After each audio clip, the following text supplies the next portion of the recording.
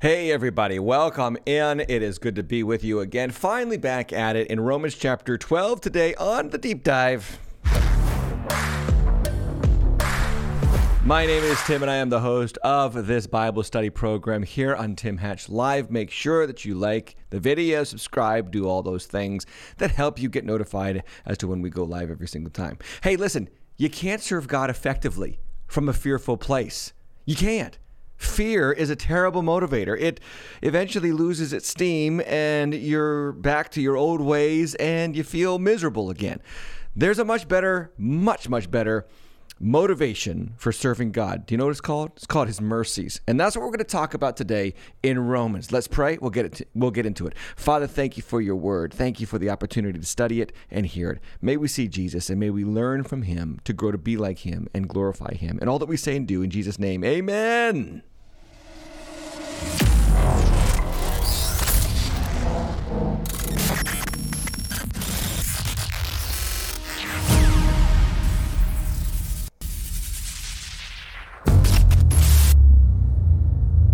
All right, and back into it finally after a 2-week hiatus. I trust that your Easter weekend was a delight. I hope that you went to church. If you're like my church, we have the Good Friday services, which are my favorite. That's where we remember and commemorate the death of Jesus. And then Easter Sunday, resurrection, he's alive, joy and celebration. Amen.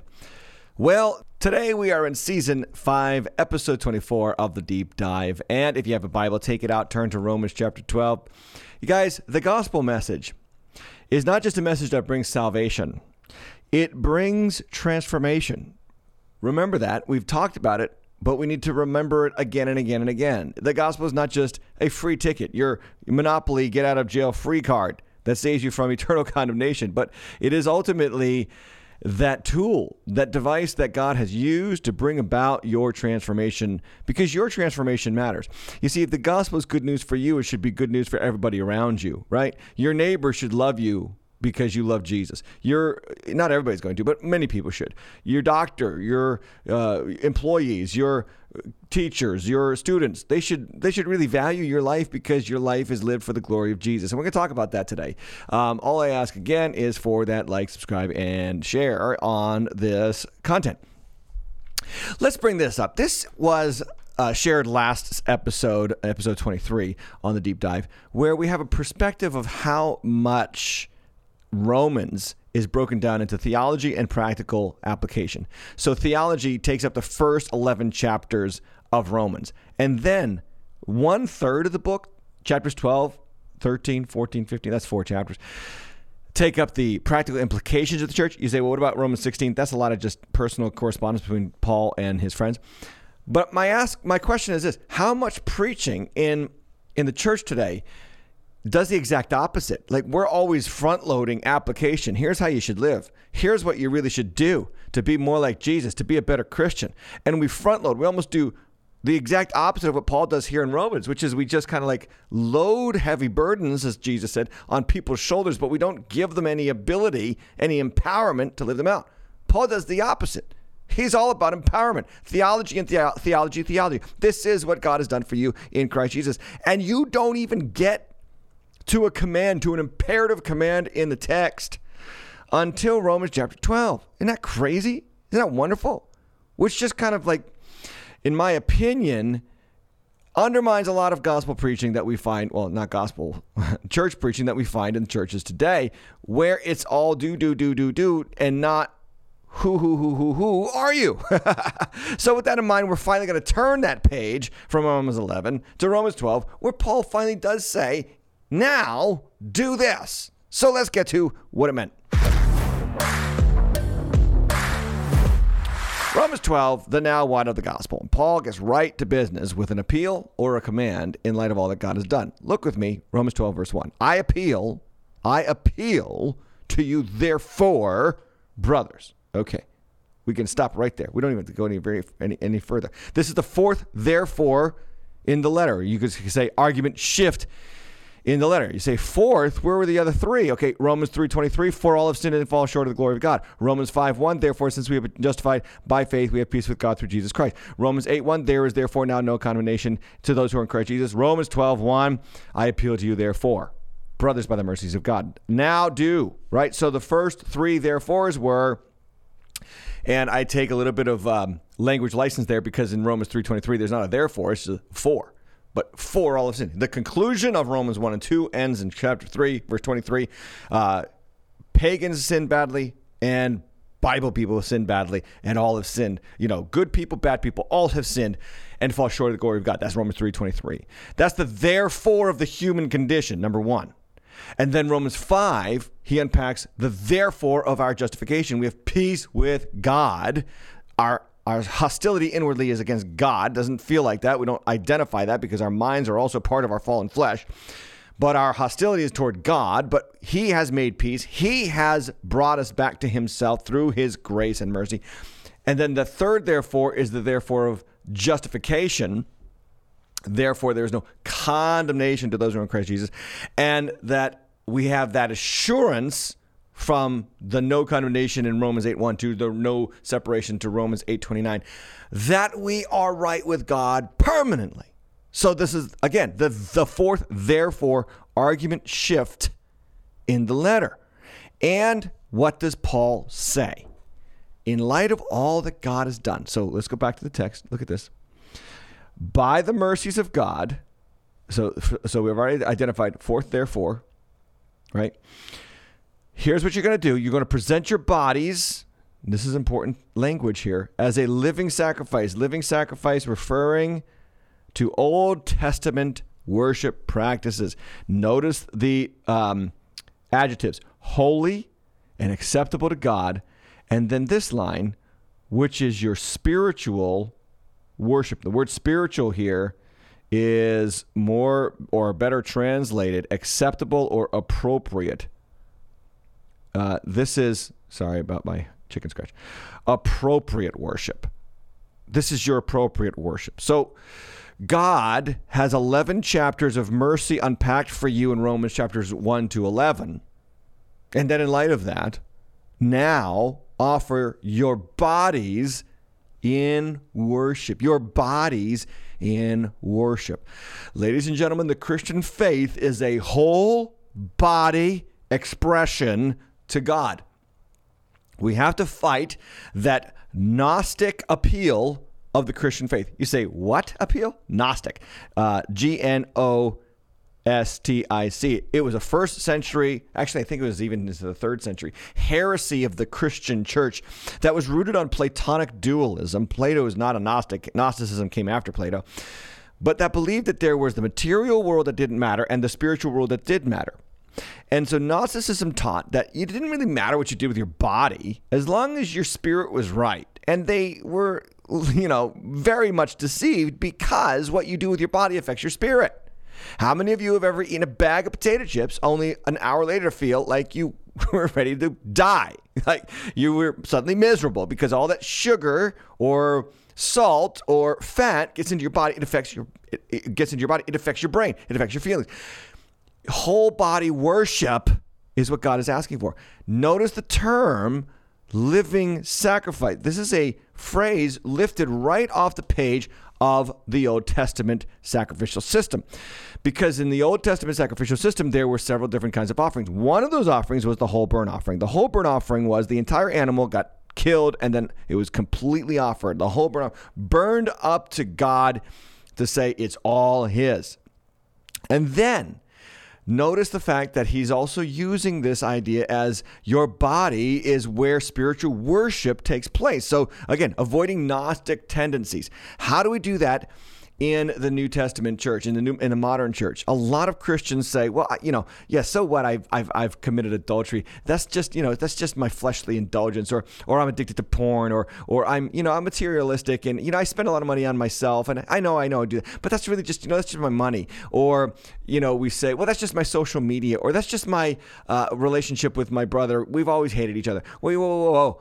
Everything whole body is involved in worship here. Whole body. Why? Because the body is the temple of the Holy Spirit. 1 Corinthians 6:19. Do you not know that your body is a temple of the Holy Spirit? Now, in 1 Corinthians, Paul's talking to people who were going to the temple of Aphrodite in Corinth, and they were offering themselves to the temple shrine prostitutes in sexual gratification. He says, look, don't do that, because you're joining your body, which is the temple of the Holy Spirit, with the temple of idolatry. Your body is the temple of the Holy Spirit. You have this from God. You are not your own. You are not your own. You were bought with a price, so glorify God in your what? Body. Your body is the new temple of God. In the Old Testament, the temple was sacred and holy. God designated this tabernacle under Moses and temple under David and Solomon as this special place where what happened? You offered things to God. It was consecrated to God. Even the articles, the utensils, the fabrics, everything was made holy and consecrated to God. For what? For what? What was the Old Testament's purpose? To bring people back to God. It was a place of sacrifice to bring people back to God. Now think about that phrase and that language when it comes to the New Testament temple, which is now your body, the physical body of the church. This, my body, your body. That's the temple. It is holy. It is set apart. It is consecrated to God for what?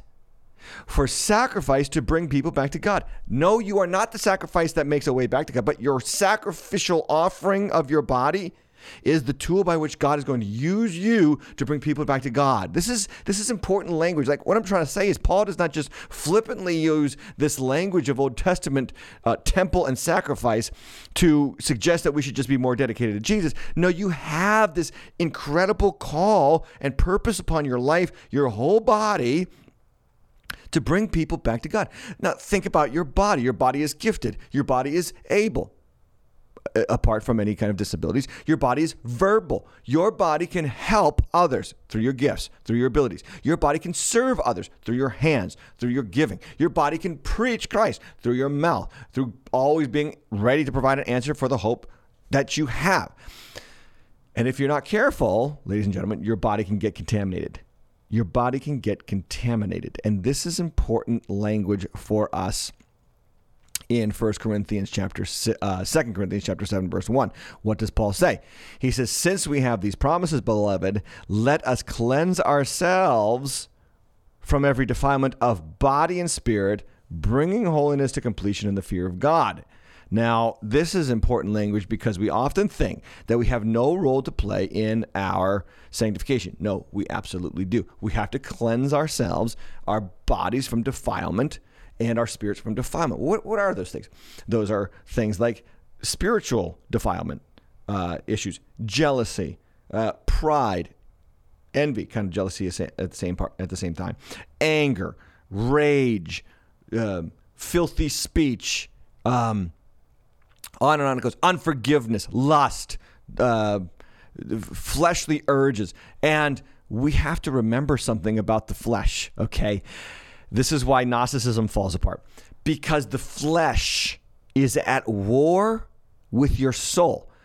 You cannot divide your flesh and your soul.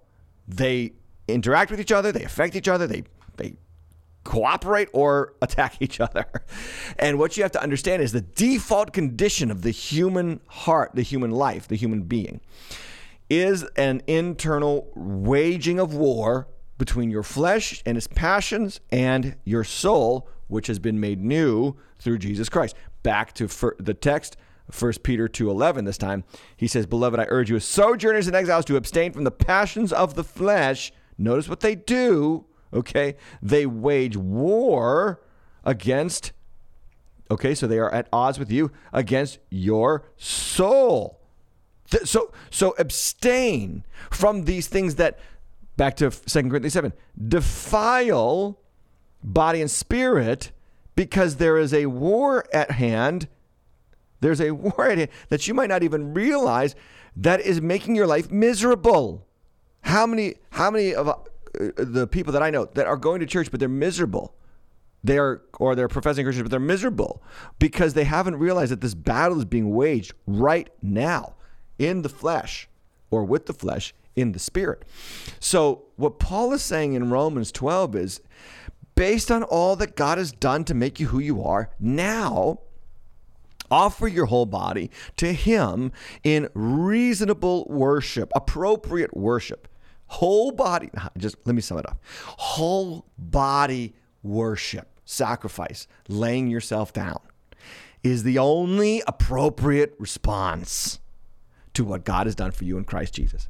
Jesus Christ is not that free ticket, get out of jail free, you punch your card and get in, you live as you want, but you can get in after you're dead kind of life. No, God does not do all those things for you, make all those promises for you, do all that work for you in Christ Jesus, only then to let you live in misery because of sin and the passions of the flesh. No, he does all that so that you can live clean, you can live rightly, you can live sacrificially, and you can share with the world the goodness, the kindness, the mercies of God, the forgiveness of God, the love of God. That's what he's aiming for in your life. Now, that's just verse 1 of Romans chapter 12. Let's get to verse 2. Do not be conformed to this world. The word world there is age, or better translated age, as in Greek it is aeon. But be transformed by the renewal of your mind, that by testing you may discern what is the will of God, what is good, acceptable, and perfect. Okay, first line, do not be conformed. Now this word conformed in the Greek, it is actually a word that refers to outward pressure being applied to something and shaping it. So conformed is referring to being pressed in as a mold. The world wants to press in on you from outside of you, and shape you. Like, think of cookie cutters, around Christmas, or Jell-O molds. You pour the Jell-O into the mold, it hardens, and it becomes just like the shape of the mold. Well, that's the world. The world is the Jell-O mold or cookie cutter. It wants to shape you from the outside in, the outside forces. This is why you've got to be careful about what you watch, where you go, what you do, who you spend time with. Absolutely. You cannot avoid the world, but you can be very much aware of the influence of the world upon your life and what it is trying to do. It is trying to conform you to its age, and every age has different conformings. This age is different than previous ages. Same kind of underlayment of sin, but different, external realities of sin. So the world tries to shape you from the outside in. Look at the next text, though. Be transformed by the renewal of your minds. And I love this word, transformed, so important here. It's metamorpho, which, by the way, sounds like metamorphosis.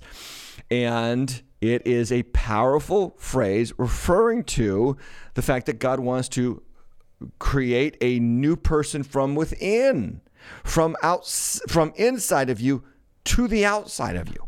So as the world tries to press you into its mold, God reimagines you from the inside out. And this word metamorpho also used, I believe, I'm pretty sure, I'm just looking this up on the fly.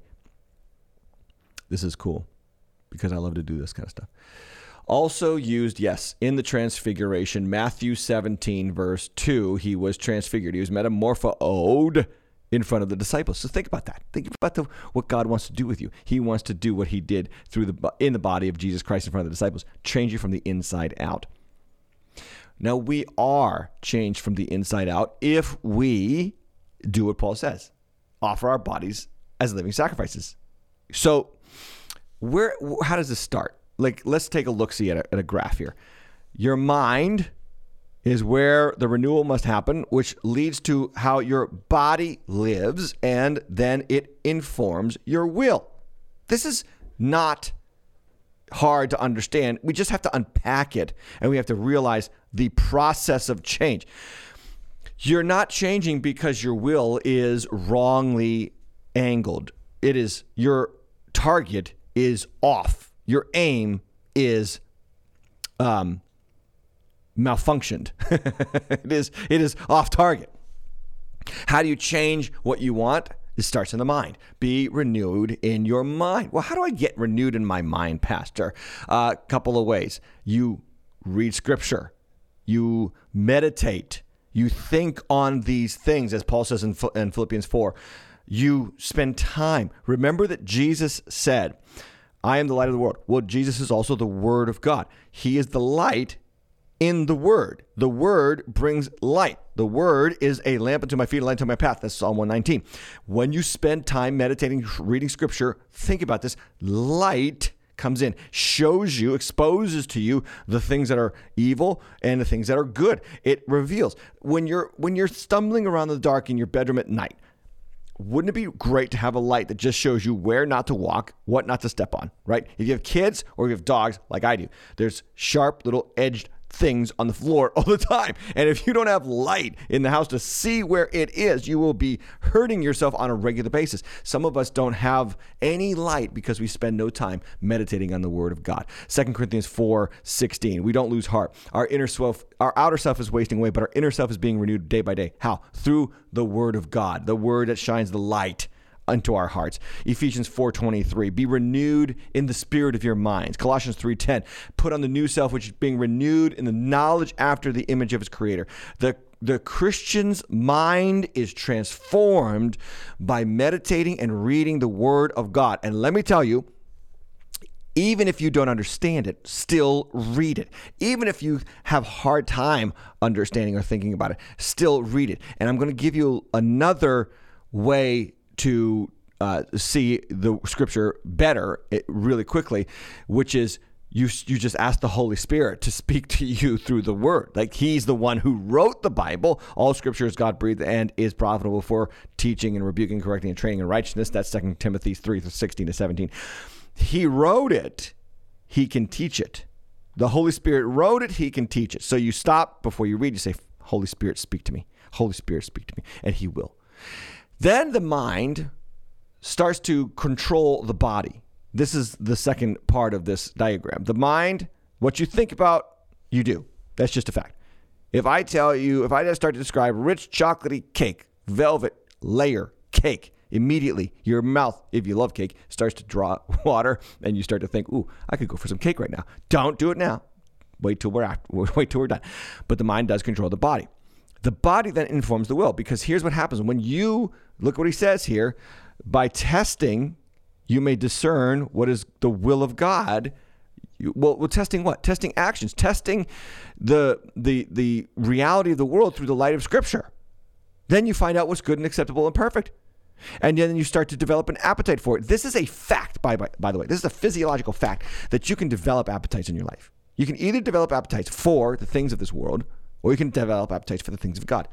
The only way you do that is by trying them, testing them, using them, experiencing them.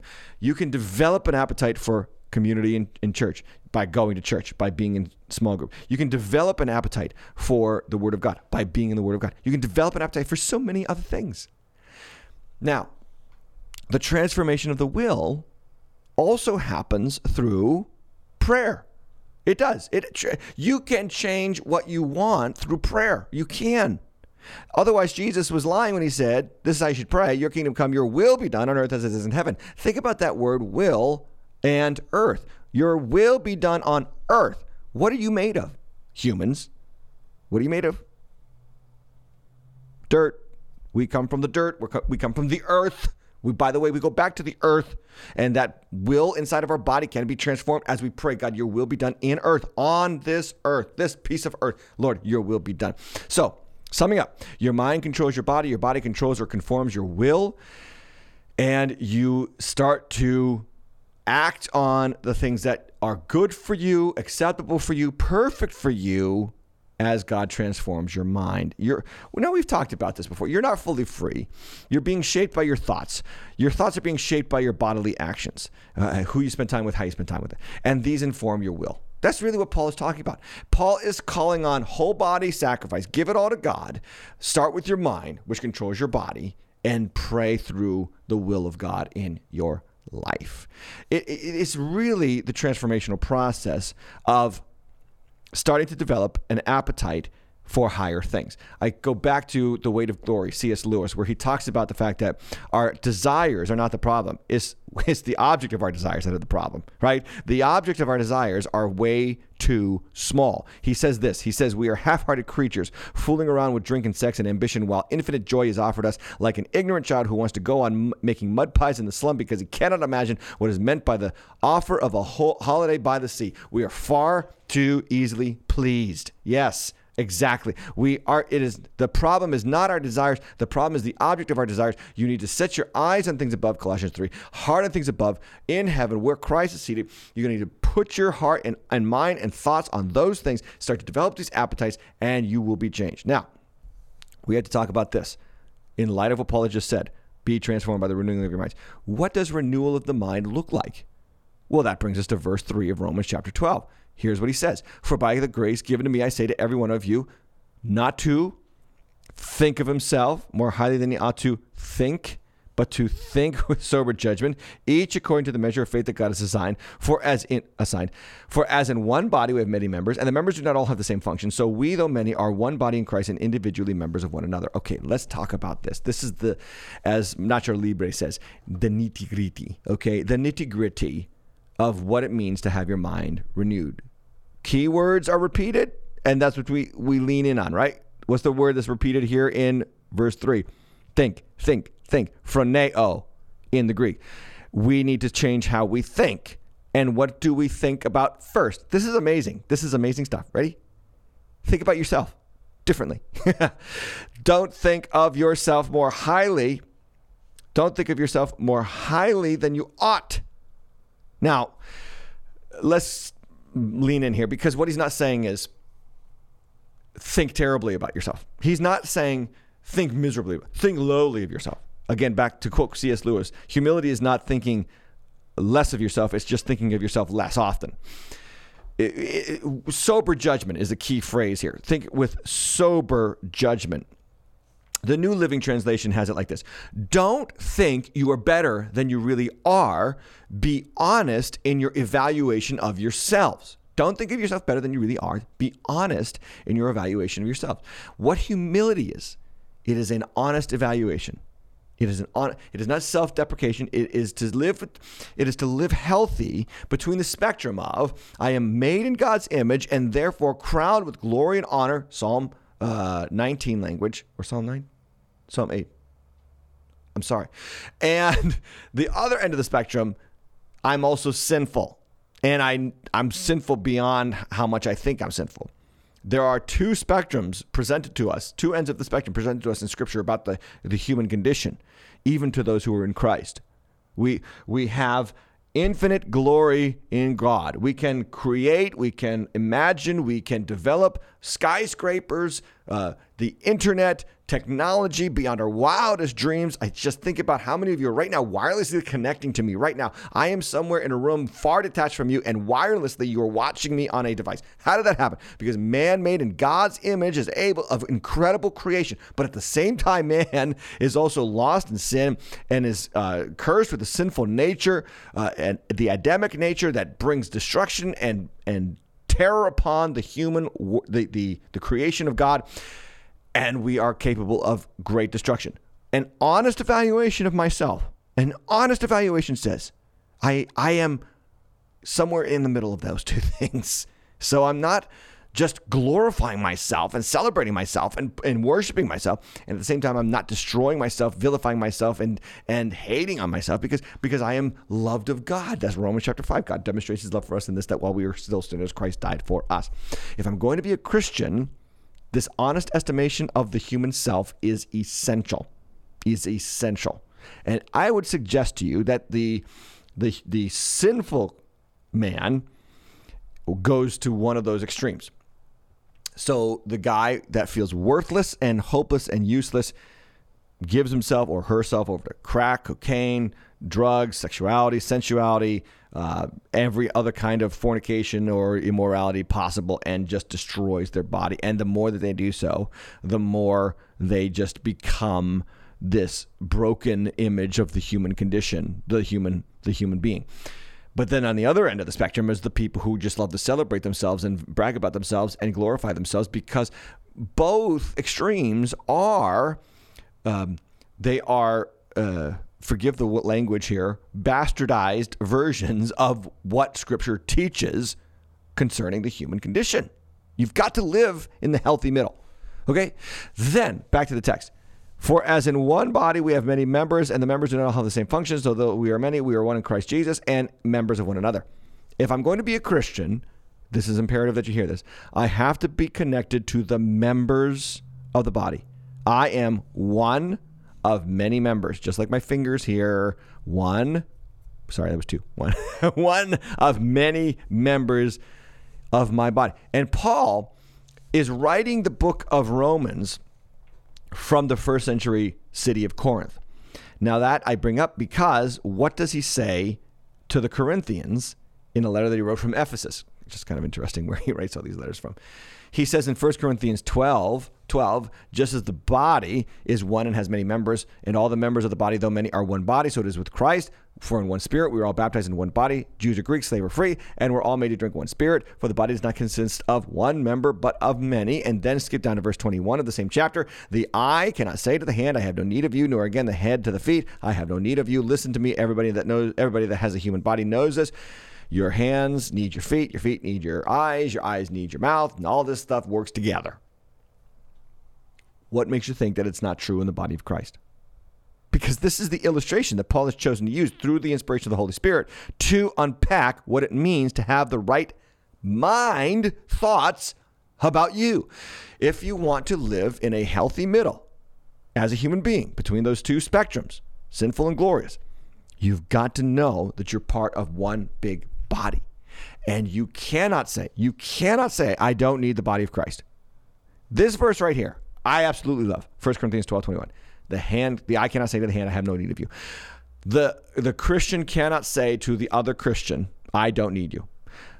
The Christian watching me right now, you don't go to church, you don't listen to any other pastor, you think that church is, this mystical thing where you're just saved individually and you're going to go to heaven someday, and therefore you never get in connection with other people. You never have body fellowship. You never commit to other Christians.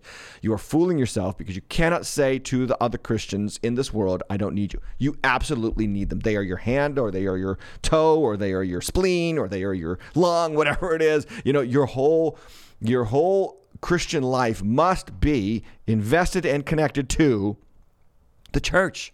The church. There are far too many Christians that live this maverick lifestyle, this idea.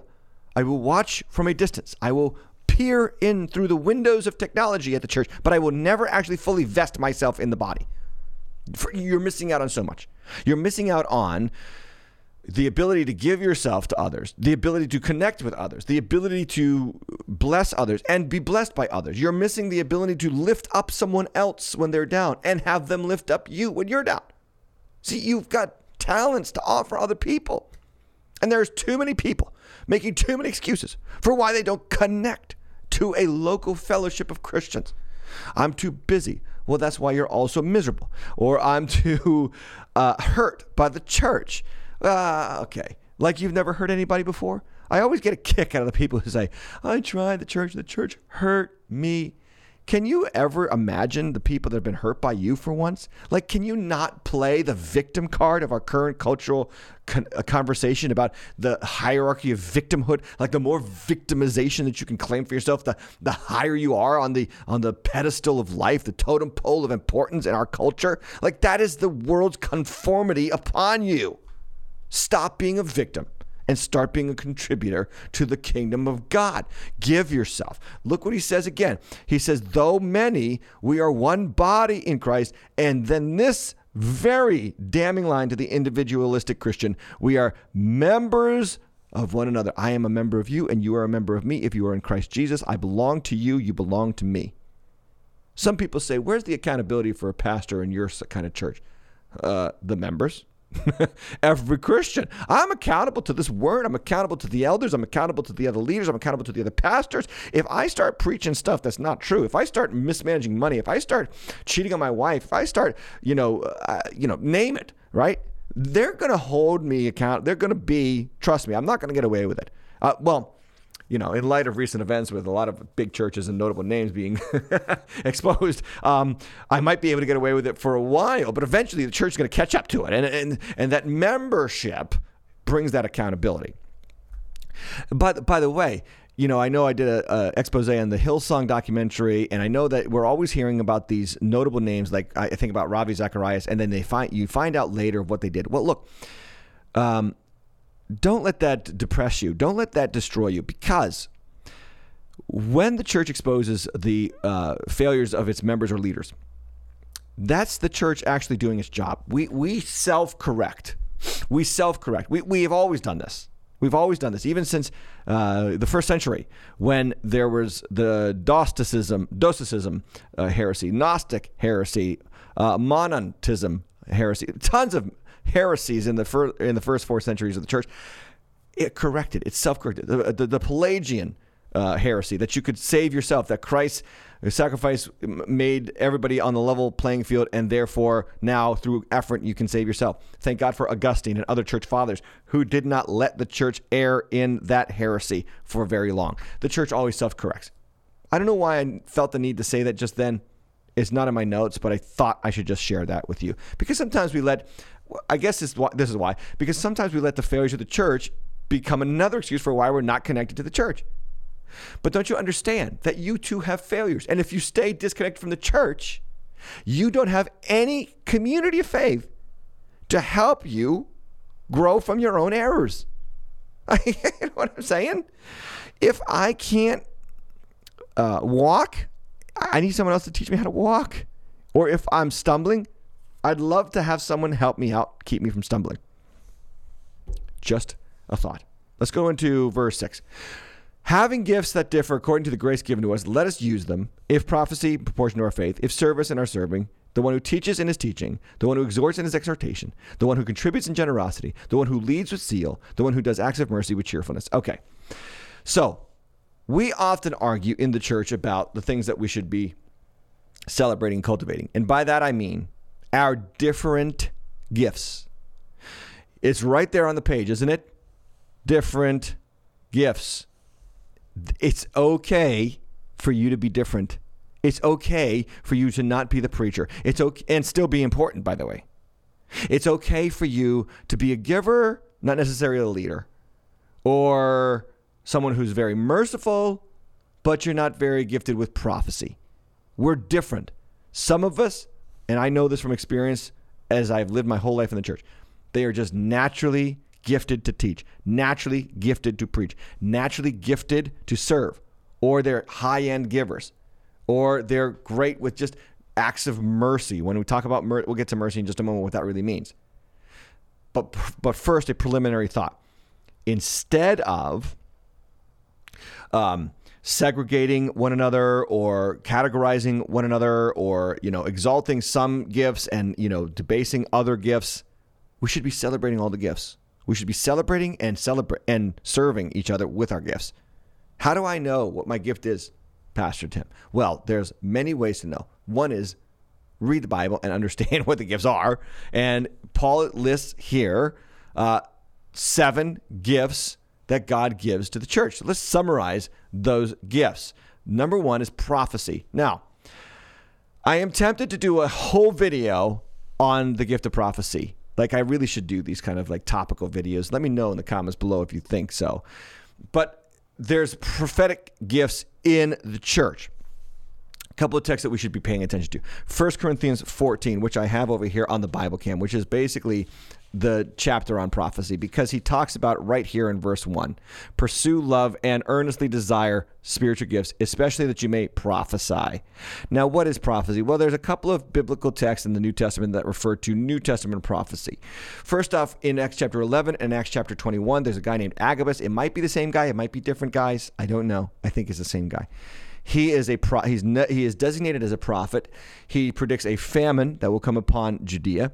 He also predicts that Paul will be bound in chains and brought and then delivered into the hand of the Gentiles by the Jews. That's in Acts chapter 21. So famine in Acts chapter 11, Paul's arrest in Acts chapter 21. This guy's named Agabus. He operates in the gift of prophecy. He foretells the future. There are also 2 other prophets named in the book of Acts, Acts 15:32. That's Judas and Silas who encouraged and strengthened the brothers. Now, back to the Bible camp, because we got to remember, prophecy is to be desired. Desire this spiritual gift. Now remember, he's talking about prophecy in tongues here. And he says, look, one who speaks in a tongue, they speak to God. But the one who speaks to prophesies,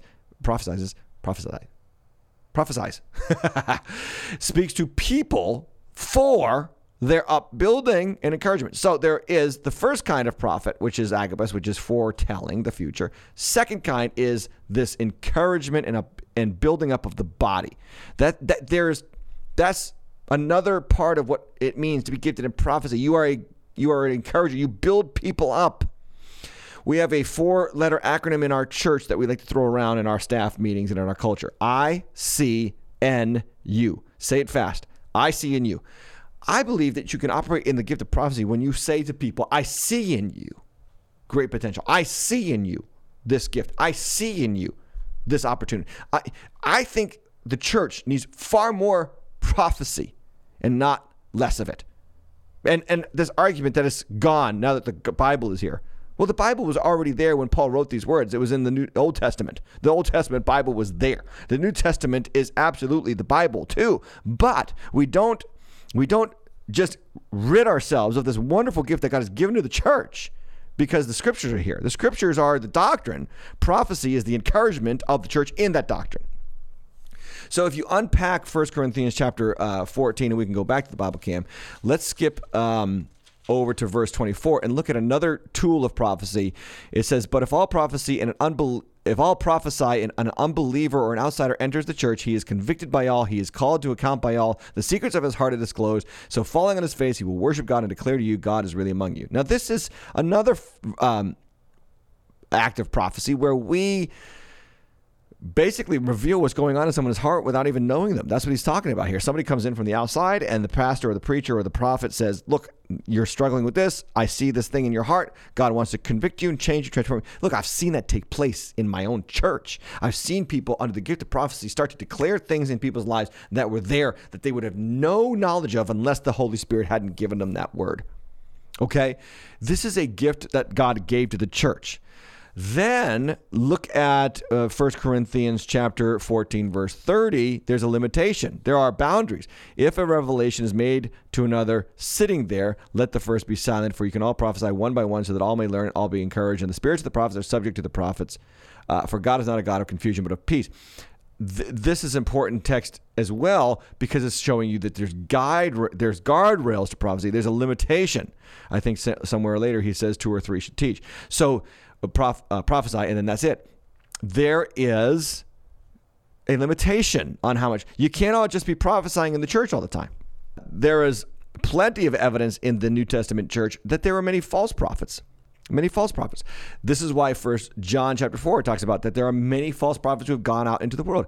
And we should be testing these spirits. Don't believe every spirit, 1 John 4 says, but test them to see if they're from God. That's right in line with Deuteronomy 18:22, where it talks about if a prophet speaks and when he speaks doesn't come to pass, you shall know that the word of God is not spoken through him. These are important texts to teach us about what prophecy is and what it is not. By the way, in the first century church, there was a handbook. It was called the Didache.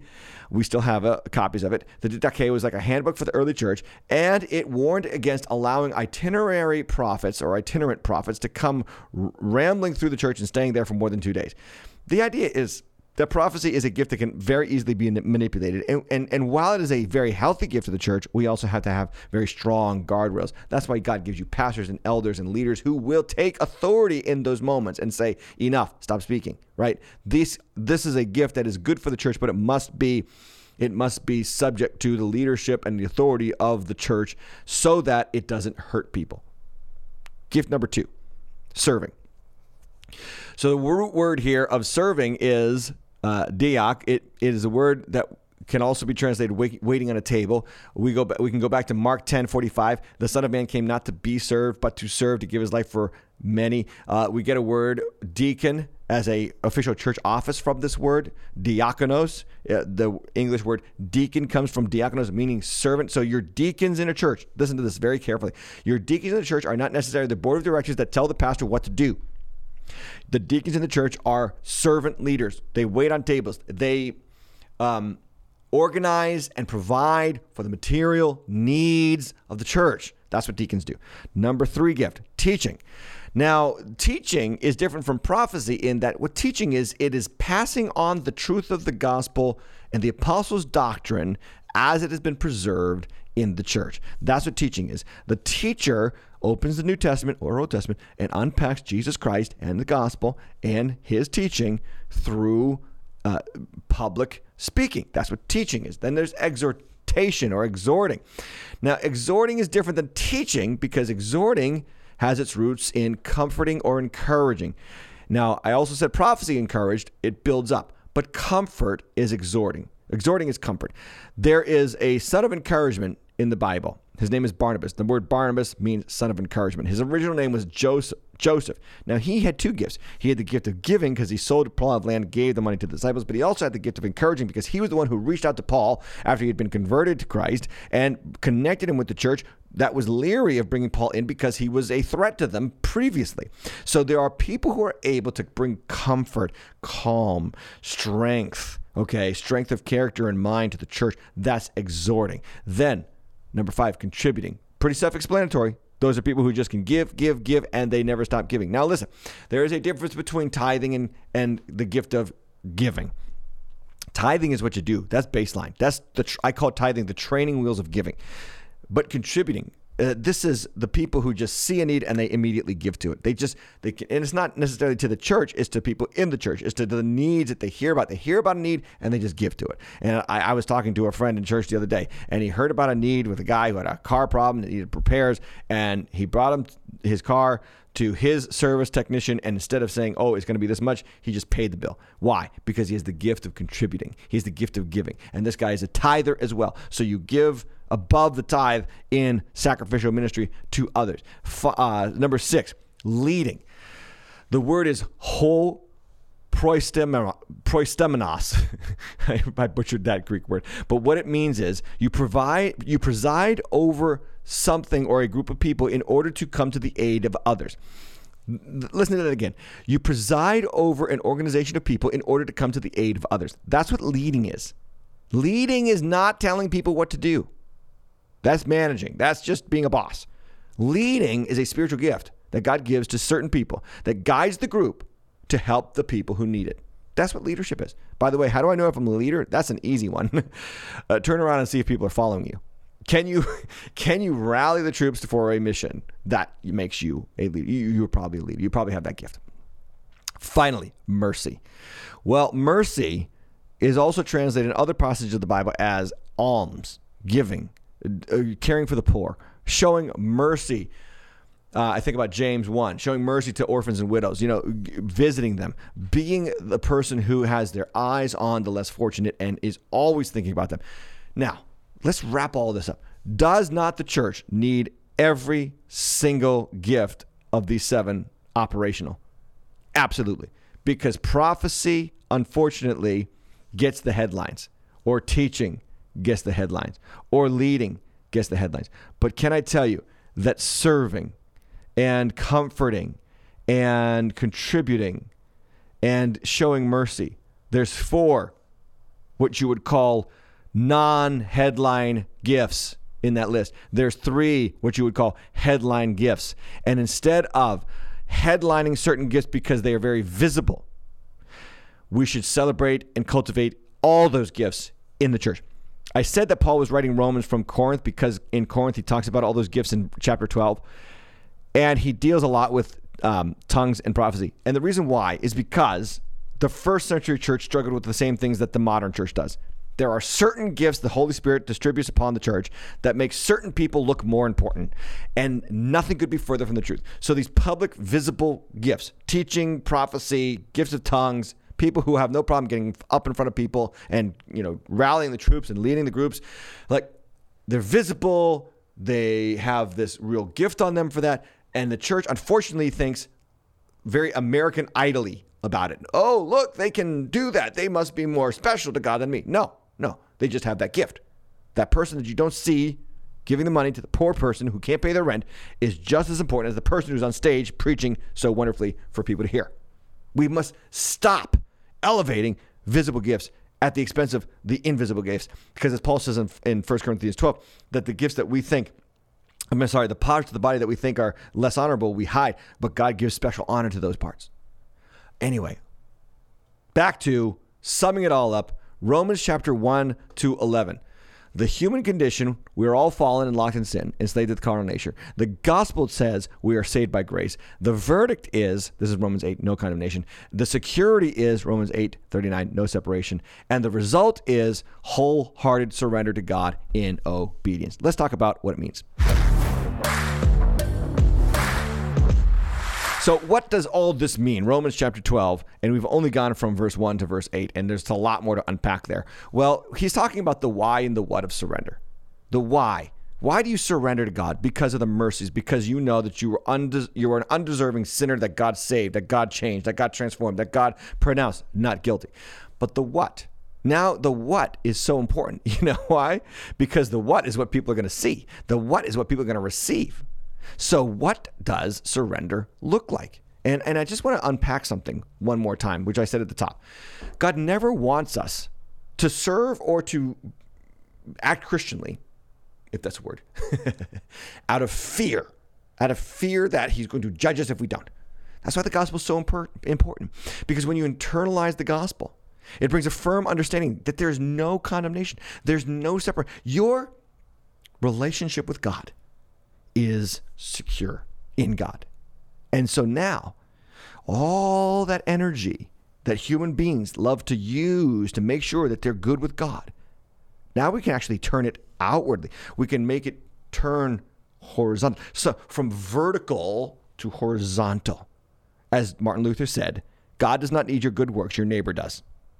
When the vertical relationship is settled by grace through faith, now we have all that energy. What false religions do, they teach you can put all your energy into making sure God's happy, making sure you do enough things, make sure you're a good enough person so that God will accept you. That vertical energy is now no longer needed because you are accepted by grace through faith. Now you can turn that energy outward, horizontally, to your neighbor who needs it. And that's the what of surrender. So let's talk about the what of surrender. What does surrender look like? First, it's humility. It's an honest estimation of yourself. Number one, I'm capable of great good because I'm crowned with glory and honor, and I'm also capable of great evil because I'm still a sinner. I'm justified and still a sinner. I have an honest assessment of myself. I need to stay and remain connected to the community. That's a deep, abiding commitment to the body of Christ. You're surrendered when you're at church, when you're growing with other believers, when you're listening to a preacher, when you're getting taught and fed the word of God on a regular basis. And it leads, therefore, then to activity, using your gifts to bless and benefit the body of Christ. This is what surrender looks like. This is what we need more of in the church. Where we see churches and big names and people becoming captivated by power and importance and fame and their brand. Well, we need to be the people of counterculture so that we say, wait, no, that's not what Christian faith looks like. Christian faith looks like this. I am part of a community. I am one member of a big body, and I am here to use my gifts to help others. And I believe, back to this chart, we do this, we're going to start having healthier minds, we're going to have healthier bodies, and our hearts are going to be transformed in Jesus Christ. Amen? Let me summarize what it means by saying this. The gospel produces assurance in the heart regarding our relationship to God so that our minds are transformed and our bodies are active in willful service to one another. Let's talk about why it matters. Bringing this episode to a close, I want to say one thing to why all of this matters, why Romans 12 and 13, 14, and 15 are going to really start to set some things in motion, hopefully in your life, that bring about transformation, not just in you, but for those around you. Because salvation is not just getting to heaven. It's transforming the reality of earth as agents of God's mercy. And let me just add, as recipients and agents. You remember when Paul says, I think in 2 Corinthians, he says, look, we are ambassadors for Christ. That's what you are. You're an agent of his mercy. If he has shown you mercy, you must show mercy. If he has saved you, you must be in the business of saving others through preaching the gospel or helping your church preach the gospel. If he has shown you love, you must show love to one another. We love because he first loved us, 1 John says. So there is this agency of agency of salvation. Agency. I am not just waiting to get to heaven. I am actively involved in seeing heaven come to earth. That back to what I was talking about in the beginning, the good news should be good news for you and everybody around you. Your neighbor should like the fact that you're a Christian because a Christian is honest, loving, kind, generous, merciful. Your coworkers should love the fact that you're a Christian because you show up on time, because you value them, because you care for them, because you don't just get the job done and get out like everybody else. Your spouse should love that you're a Christian. I know that can get dicey because, we are so close to each other and they see sides of you that nobody else sees. But I get it. What I'm talking about, though, is this, that the good news is not just good news for you, it's good news for everybody around you. And if we understand the mercies of God, the fact that God will never let us go, the fact that our relationship with God is finally and fully secure in Christ Jesus, then we have a whole bunch of energy and the Holy Spirit's empowerment to get out there and to do works of service for people who need it, because this world is jacked up, as we talk about on the deep end almost every week. And here we are, agents of God's mercy, to bring about truth, righteousness, purity, wholeness, health, love, to this world. That's the episode, guys. If you would do me a favor and like and subscribe and share the video with somebody that you know that needs to know the good news of Jesus Christ, please help me out. Also, get your questions in. It's never too early to get your questions in with 10 questions with Tim. Ask at timhatchlive.com. First Thursday of every month. We are just a few weeks out, and there are some spaces available to you guys right now. So submit your questions, and we will get them answered, and then I will be back Tuesday night at 7:30 with the Deep End next week. I hope that this content has been a blessing to you. God bless you. Have a wonderful Wednesday night.